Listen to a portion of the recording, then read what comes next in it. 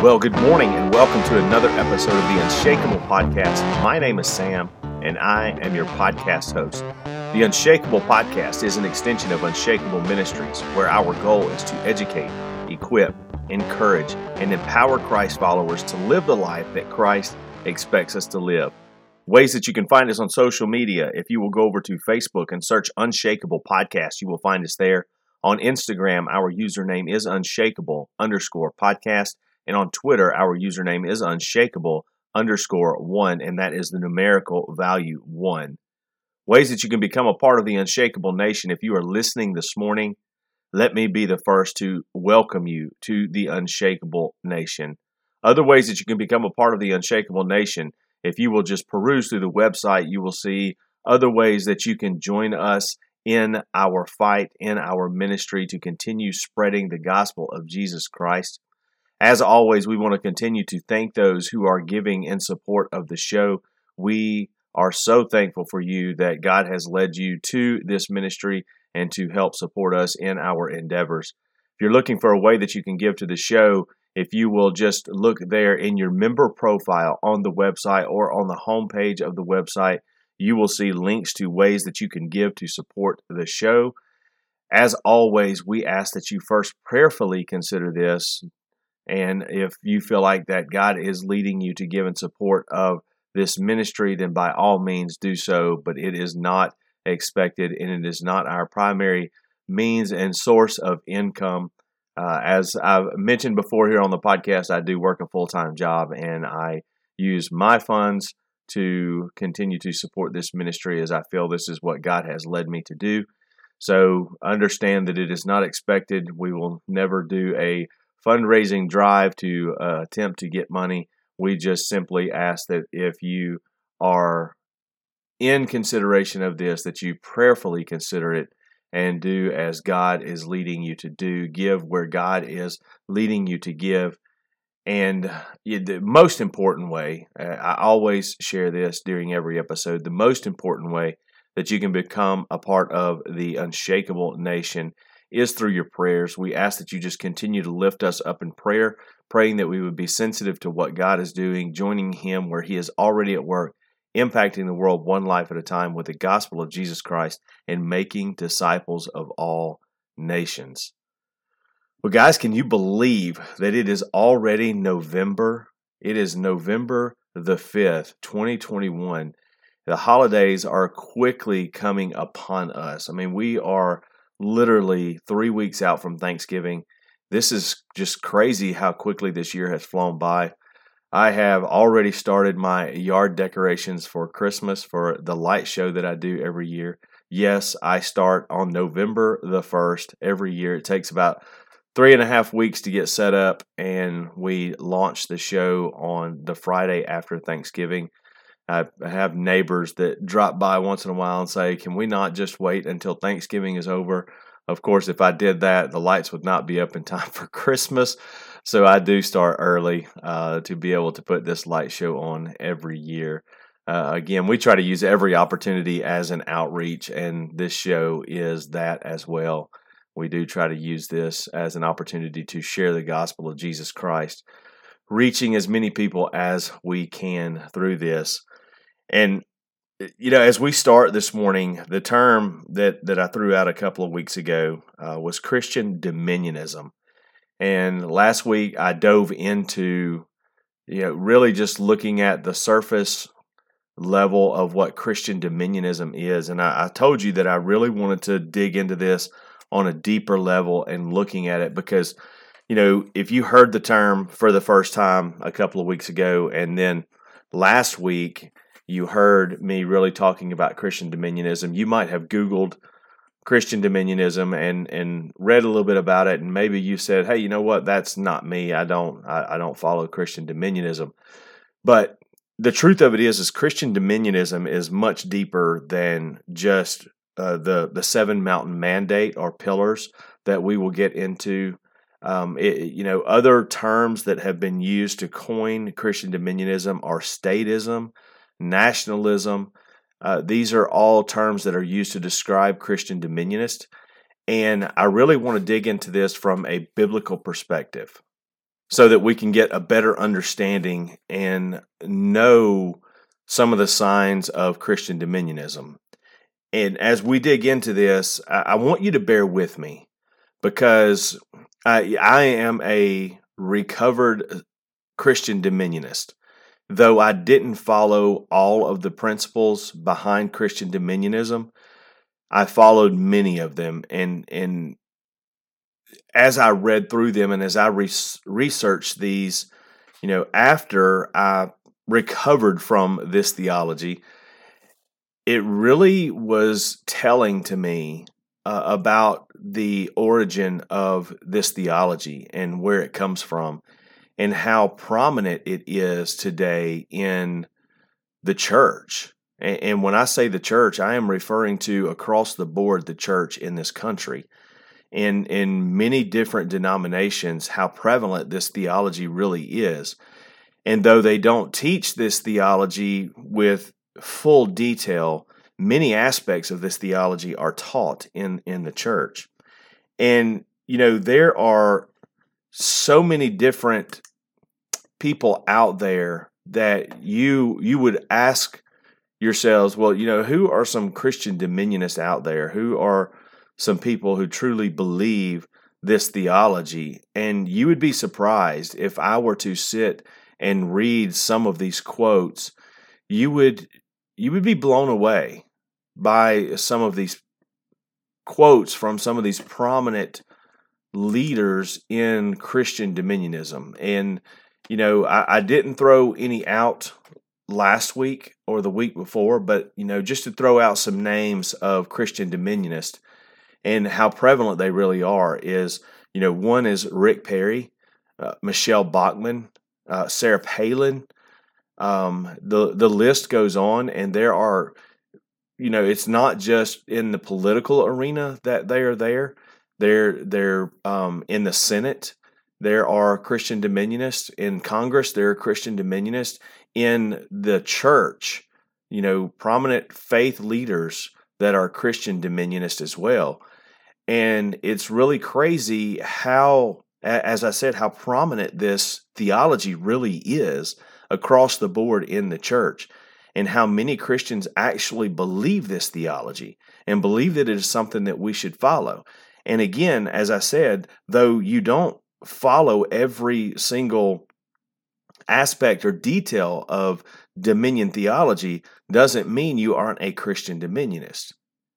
And that is what is scary, is because, as I mentioned last week, there are two different types of Christian dominionists. There are the soft dominionists, and these are more of the ones who believe that you can make a change by being politically active. And then there are those who are hardcore Christian dominionists who follow the Seven Mountain Mandate to a T. And I want to really dig into this so that we can get a better understanding on a deeper level of what this theology is and why it is a false theology. And we have to understand that this theology only works if the active participants believe their battle is a physical battle. And that is a physical battle against flesh and blood. Because in order to follow this theology, you have to believe that you can make a difference through physical action. And what I mean by through physical action is by being politically involved or involved in certain areas of this Christian dominionist theology. And we're going to dig into those, and I don't want to dig into them right yet, but we're going to dig into those 7 pillars and understanding what this belief is. But it only works if the active participants believe in their heart of hearts that their battle is against flesh and blood. We talked about this through the political season. Last year during the election is, this Christian dominionist mentality comes down to Republican versus Democrat, conservative versus liberal. It's us versus them. And this is a flesh and blood mentality, instead of recognizing the fact that we are not in a fight against flesh and blood, but we are in a fight against powers and principalities in the heavenly realms. If you go and you read in Ephesians, you will begin to see this and understand this, that we do not battle against flesh and blood. So this theology only works if you believe that your battle is physical. It is against flesh and blood. So how can Christians follow a theology that is contradictory to Scripture? So we call ourselves Christ followers, yet we follow a theology that is contradictory to what Scripture actually reads. Now, understand, this is what we've been talking about as we go through this series. A couple of weeks ago, we were talking about examining yourselves and really digging into what that means from a scriptural context. And I find myself sitting here, as a recovered Christian dominionist, asking myself how I truly could follow a theology that was contradictory to Scripture. And it all starts in the church. When Christian pastors and teachers are in fact teaching that Christians have a moral and civic responsibility to be politically active, it makes it easier to believe. The Scriptures are then interpreted and applied through a man and gain their context based on emotion rather than truth. Ask yourself that question do you truly pick up the Bible and study what it means in the context that it was written?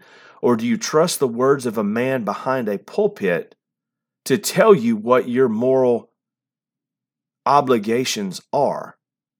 What your godly obligations are? Do you trust that man, or do you pick up the Bible and read and study and trust the Bible more than you trust the man? Because here's what I know according to Scripture, is we were never called to rule society or have dominion over other people, establishing a rule of law based on Christianity. Again, this goes back to that myth of a Christian nation. If you've never read that book, I encourage you to pick up a copy of that book by Greg Boyd and read it. It's the title of it is Myth of a Christian Nation. It is this thought process that somehow the United States was founded as a Christian nation. And you can't believe this if you understand the historical context of our nation and the founding of our nation. Our nation wasn't founded as a Christian nation, and we talked about this. The fact that the United States instituted some basic human morals into the laws of our nation does not therefore equate to being a Christian nation. Though many want to state that it was founded as a Christian nation and that our forefathers were Christians. But what they totally miss is historically, some of our forefathers were Christians. Some were deists, some were atheists. So to live based on this thought process that we were founded as a Christian nation, it's a false foundation. We were not. The United States of America was not founded as a Christian nation. But a Christian dominionist believes that it was and has seen the moral decay of this nation, and now they somehow believe that they have to step in and they have to get this country to return back to God. And they do this through political clout by voting for people they believe follow Christian principles in order to establish a rule of law based on Christianity. And I know the question has been asked, then why does our money have in God we trust on it? You do realize that wasn't always printed on our money. You do realize historically that was something that just happened in the 1900s. That wasn't something that was established in the very beginning. In God we trust. And I want us to understand that we were never called to rule other human beings through rule of law based on Christian principles. That was not the role of the church or individual Christians. So Christian dominionism operates on the basis, again, that America was founded as a Christian nation and by default should be run by Christian theocrats. We could Probably, again, we could probably all agree that this country was founded on basic human morals, that all men were created equally and should be treated equally, but this in no way implies Christianity. The problem is that a majority of professed Christians believe in their own lives being a good person, quote unquote, equates to faith in Christ and guarantees their eternal salvation.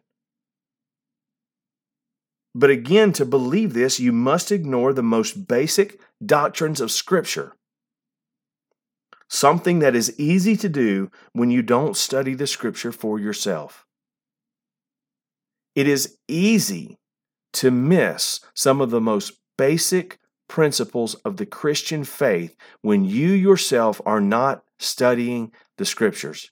When you are trusting another man to be the one who interprets the Scripture for you and teach the Scripture to you, then it is very easy to sway you or twist the word up and make you believe something that is completely false because you don't study to show yourself approved. You don't pick it up and study the actual context in the way that it was written originally. Matthew 7:21 through 23, and I want to read this morning so that we can get an understanding. As I said, the problem is a majority of professed believers believe in their own lives, quote, being a good person, end quote, equates to faith in Christ and guarantees their eternal salvation. It is this mindset that I can do all of the right things and have the appearance of being a Christian and be okay. But listen to this. Matthew chapter 7, verses 21 through 23 say this, "Not everyone who says to me, 'Lord, Lord,' will enter the kingdom of heaven, but the one who does the will of my Father who is in heaven. On that day many will say to me, 'Lord, Lord, did we not prophesy in your name, and cast out demons in your name, and do many mighty works in your name?' And then I will declare to them, 'I never knew you. Depart from me, you workers of lawlessness.'" Now, when we read this right here, it says, "Not everyone who says to me, 'Lord, Lord,' will enter the kingdom of heaven." There are so many people in this world today who profess Jesus as Lord because there's been this misrepresentation that all you have to do is believe and you shall be saved. But what they don't understand is true salvation. True salvation in Christ comes through repentance, and repentance brings about change. There's conviction in the life of a person who truly believes Christ to be Lord. And to believe Christ to be Lord the way that we are called to believe, it's not just a simple, "Hey, I believe Jesus is Lord." Because here's what you have to understand, what James chapter 2 tells us, is that even the demons believe that Jesus is the Son of God. But there is no salvation for them. That's that demonic belief. You can believe that Jesus is the Son of God, but unless you allow that belief to truly change you who you are, and you begin to follow the teachings of Jesus Christ and allow Him to truly be the Lord of your life, then you're not a follower of Christ. Because Jesus says here, "Not everyone who says to me, 'Lord, Lord,' will enter the kingdom of heaven, but the one who does the will of my Father." You see, there's that belief that leads you to do the will of my Father. What is the will? It's the Greek word 2307, which means the eternal purpose of my Father.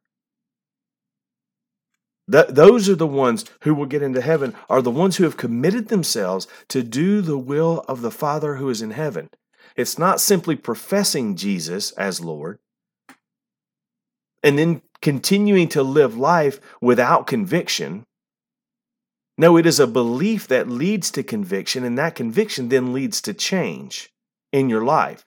It's putting off the old and putting on the new.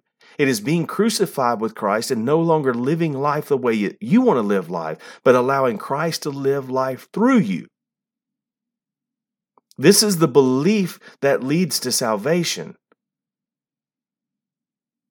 But we see that in these verses, this is a warning that should lead us to examine ourselves, to see if we are even in the faith. And we talked about that a couple of weeks ago, how we can examine ourselves and what we are to examine ourselves up against. It's a warning that tells us just because we have the outward appearance of Christianity, that this does not equate to a relationship with Christ.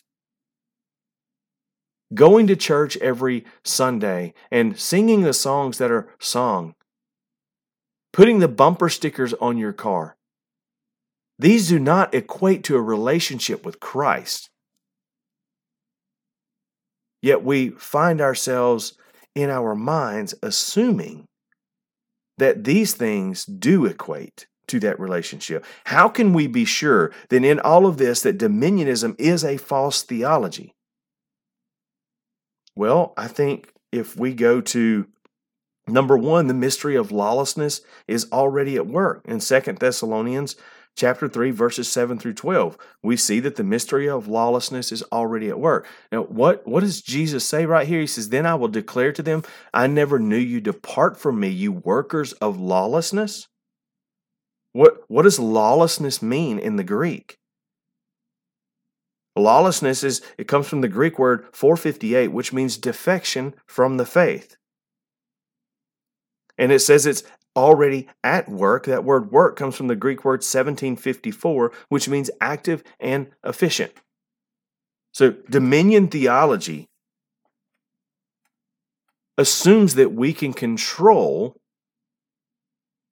this world through political clout, through the education system, through arts and entertainment, through the media. These are all parts of the 7 pillars, the 7 mountain mandate. And Christian dominionism believes that we can and should control these areas as Christ followers. But what we understand is what Scripture really teaches is that the mystery of lawlessness, the defection from the faith, is already at work. And there's nothing that we can do to control it. Why? Sam, how do you know that? Because number 2, we learn from 1 John 5:19 that the whole world lies in the power of the evil one. And if the whole world lies in the power of the evil one, it's under his authority. And this is scriptural evidence that the entire world is under rule of darkness, influenced by Satan. It goes to show that we as Christ followers, as Christians, that we can never have dominion over this world as it is right now. This is all part of what God foresaw before he ever created the world. He knew exactly how things were going to go, which is exactly why he established a plan of salvation through Christ. This world is a fallen world. We cannot change what is going on in this world with political clout, through the education system, through arts and entertainment. We each have, as Christ followers, an individual ministry, an individual eternal purpose, the will of the Father. And that individual eternal purpose is to share the gospel of Jesus Christ with those people that we come in contact with in our lives. You cannot change society by force and coercion, by rule of law. You can't change it that way. The point of us, of the Great Commission and of us going forward and sharing the gospel and making disciples of all the nations is because the change comes in the heart. It doesn't come through mandates and rule of law. Unless the person's heart is changed, the moral decay of society will continue. And we already know that the mystery of lawlessness is at work. It is active and efficient and doing exactly what it's going to do, which means you can't change it by rule of law. You can't change it by mandate. You can't change it by force and coercion. And then if we read in 2 Corinthians, and I'm going to read all of this, but we read in 2 Corinthians chapter 6, and I'm going to start at verse 14 and read through chapter 7, verse 1. And this is what it says. It says, "Do not be unequally yoked with unbelievers. For what partnership has righteousness with lawlessness?" There's that word lawlessness again. "Defection from the faith. Or what fellowship has light with darkness? What accord has Christ with Belial? Or what portion does a believer share with an unbeliever? What agreement has the temple of God with idols? For we are the temple of the living God. As God said, I will make my dwelling among them and will walk among them. And I will be their God and they shall be my people. Therefore, go out from their midst and be separate from them, says the Lord, and touch no unclean thing. Then I will welcome you, and I will be a father to you, and you shall be sons and daughters to me, says the Lord Almighty. Since we have these promises, beloved, let us cleanse ourselves from every defilement of body and spirit, bringing holiness to completion in the fear of God." So, what partnership does righteousness have with lawlessness? This world is lawless. So what partnership does righteousness have with that? What fellowship has light with darkness? What accord has Christ with Belial? What portion does a believer share with an unbeliever? What agreement has the temple of God with idols? We have created idols of the things in this world. We have set our minds on the things of this world when Scripture clearly tells us to set our minds on the things above. And I don't want to get ahead of myself in this because I want to break this down so that we have a clear understanding and not just give too much information at this point, but we're going to dig into that mentality and that thought process. But 2 Corinthians 6 verse 17 says this. It says, "Therefore go out from their midst and be separate from them, says the Lord." And to go out from their midst and be separate from them is to create a boundary. To be separate comes from the Greek word 873, and it means to create a boundary and exclude oneself. It means to set a limit, to draw a line in the sand, and to say that I will stay in my lane. What is our lane? The will of the Father, our eternal purpose, what God has actually called us to do, and to do it in the manner He has called us to do it in, which is through the love and gospel of Jesus Christ. So what fellowship does light have with darkness, and what can we learn from this? And in light of 1 John 5:19, that the whole world lies in the power of the evil one, we now begin to see that this world is under the power of darkness and has been since the fall, and we are not to have fellowship with it. Now, that doesn't mean that we aren't in the world. It means that we are not of the world. And we know what Scripture says about that in John chapter 17, verses 14 through 16. It says this, it says, "If you were of the world would love its own. But because you are not of the world, but I chose you out of the world, because of this, the world hates you." And that's John 15:19. There, and then we get into John 17:14 through 16. He says, "I have given them your word, and the world has hated them because they are not of the world, even as I am not of this world. I do not ask you to take them out of the world, but to keep them from the evil one. They are not of the world, even as I am not of the world." You see what Jesus is doing here, what He is praying over them, and what He is saying to the disciples? If you were of the world would love its own. But because you are not of the world hates you. You see, a true Christ follower, I will tell you right now, one of the signs of a true Christ follower is, how does the world feel about them? Does the world love them or does the world hate them? Because I can tell you this, what I've experienced over the last year in some of the information that I've shared, I've experienced some hatred. I've experienced people who I used to have decent relationships with who have now completely discounted me. They no longer like me, or they no longer want to hear what I have to say. They have deleted me from their lives. And that's okay. That's completely fine. My prayer is that at some point the seed that was planted will take root, and God will water that, and God will nurture that in them through the Holy Spirit, and that they will come to a life-changing knowledge of who God really is and what God really expects of us. I know I had to go through that process. I had to go through that change. I am by no means a perfect man, and I've shared that on this podcast before. Lord knows I have so much in my life that I have to continually confess and continually work to change in my life, to continually examine myself, as we all do.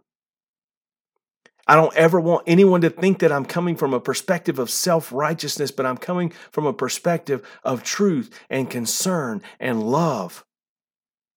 Because I have been a victim of the theology that has been taught in the churches for so many decades, and I have followed those theologies up to a point where God has opened doors for me to understand. God has brought conviction into my life. And I continue to pray that as I share the truth, that people will truly understand that the truth that I share is not because of disdain. It is because of love and concern. It is because of Matthew chapter 7, verses 21 through 23. I don't want anyone to ever have to hear the words from Christ, "Depart from me, I never knew you," especially those who are currently professing Him as Lord.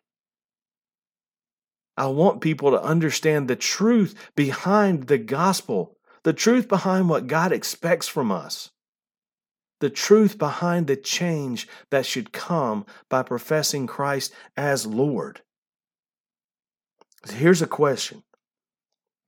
If even Jesus knows this world was controlled and is controlled by Satan and would be until His triumphant return, how do we profess to be His followers and ignore this information?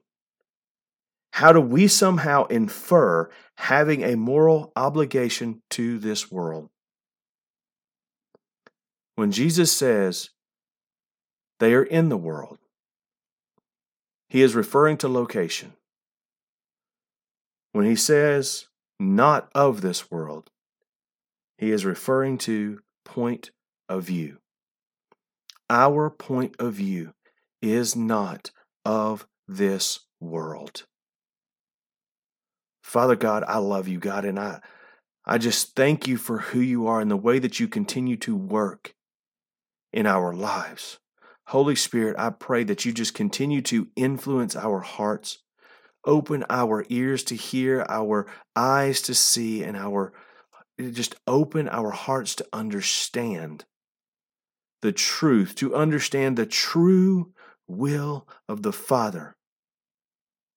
That we would get busy in our eternal purpose. That we would take our eyes and our minds off of this world and recognize that we are only in this world for a purpose, for a season. That we are not called to govern and dominate this world from a Christian perspective. We are only called to rule our own lives from a godly perspective and use that to influence other individual lives with the gospel and love of Jesus Christ. God, I pray that as these words are shared, that as the truth is shared, that people would understand that I am sharing in love and in concern and from a place of a broken heart to see, Father, to see lives restored and to see lives reconciled to you through the truth of the Scripture God, I am praying that you would give those who are hearing these words a hunger and a thirst for righteousness, a hunger and a thirst for your word, a hunger and a thirst to study and to understand. And I pray that they would do this with vigor, God, with zeal, with passion when they pick it up. That it would be something, God, that they could not put down, that they would be hooked on your word, the inspired truth. And that first it would change them, and when it changes them, that it would in effect change those they come in contact with, because the word begins to take life only when we truly understand it. It is living and active and sharper than any two-edged sword, piercing to even bone and marrow, revealing the intent of the heart. Let us come closer to you. Let us be who you want us to be. And God, we pray that through your truth as it is revealed and understood, that it would make us unshakable. God, we give you the glory, you the honor, and you the praise in Christ's name. Hey guys, I love you. And as always, until next time, remain unshakable.